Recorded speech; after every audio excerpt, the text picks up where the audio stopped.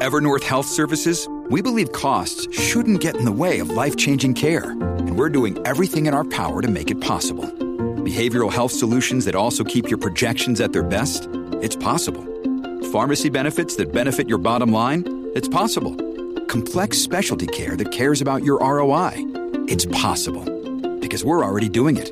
All while saving businesses billions. That's Wonder made possible. Learn more at evernorth.com/wonder. This is the Vital Dawn podcast for Tuesday, October 15th. The S&P futures have a little bit of a rally going, up about 10 points this morning. Very quiet overnight. Really hard to point to any one single headline to justify the move higher. Some more mixed Brexit headlines. I would say they are probably a little bit more hopeful than they are pessimistic this morning. However, it still looks like coming up at this EU leader summit today, this week, that we're going to get a push out of this October 31st Brexit deadline. It still seems unlikely you're going to get an actual agreement in place by the end of this month. But regardless, this really has not been a central focus for the S&P 500. Nothing all that incremental out on U.S.-China trade. You could argue that the tone of the Chinese state media this morning sounds more encouraged about this Phase 1 deal than it did perhaps on Monday.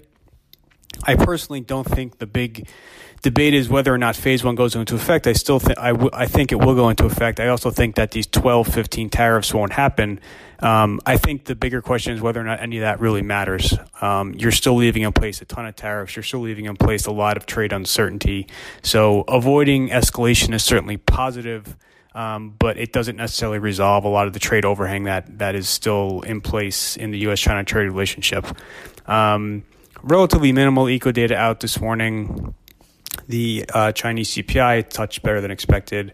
China M2 money supply growth also a bit ahead of expectations, but really neither, I think, changes much for U.S. equities. The big focus will be on bank earnings. So J.P. Morgan's press release hits at 6:45 a.m., Goldman's at 7:30, Citi and Wells are both at 8 a.m.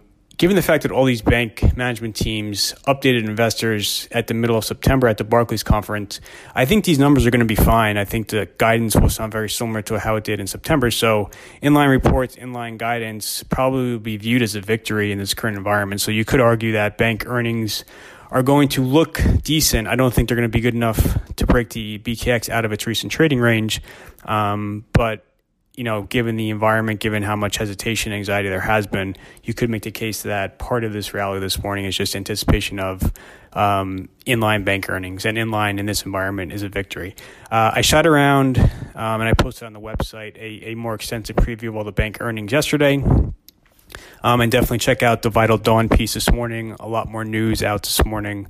And then I have some more commentary about just kind of how I see the S&P setting up.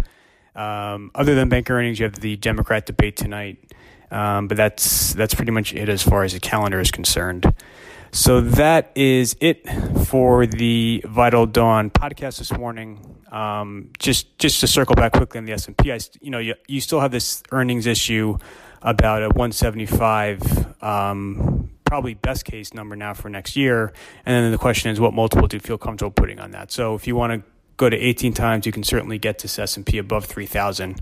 It's just a question of, does the environment justify 18 times? So that is it for this morning. Thanks, everybody, for listening.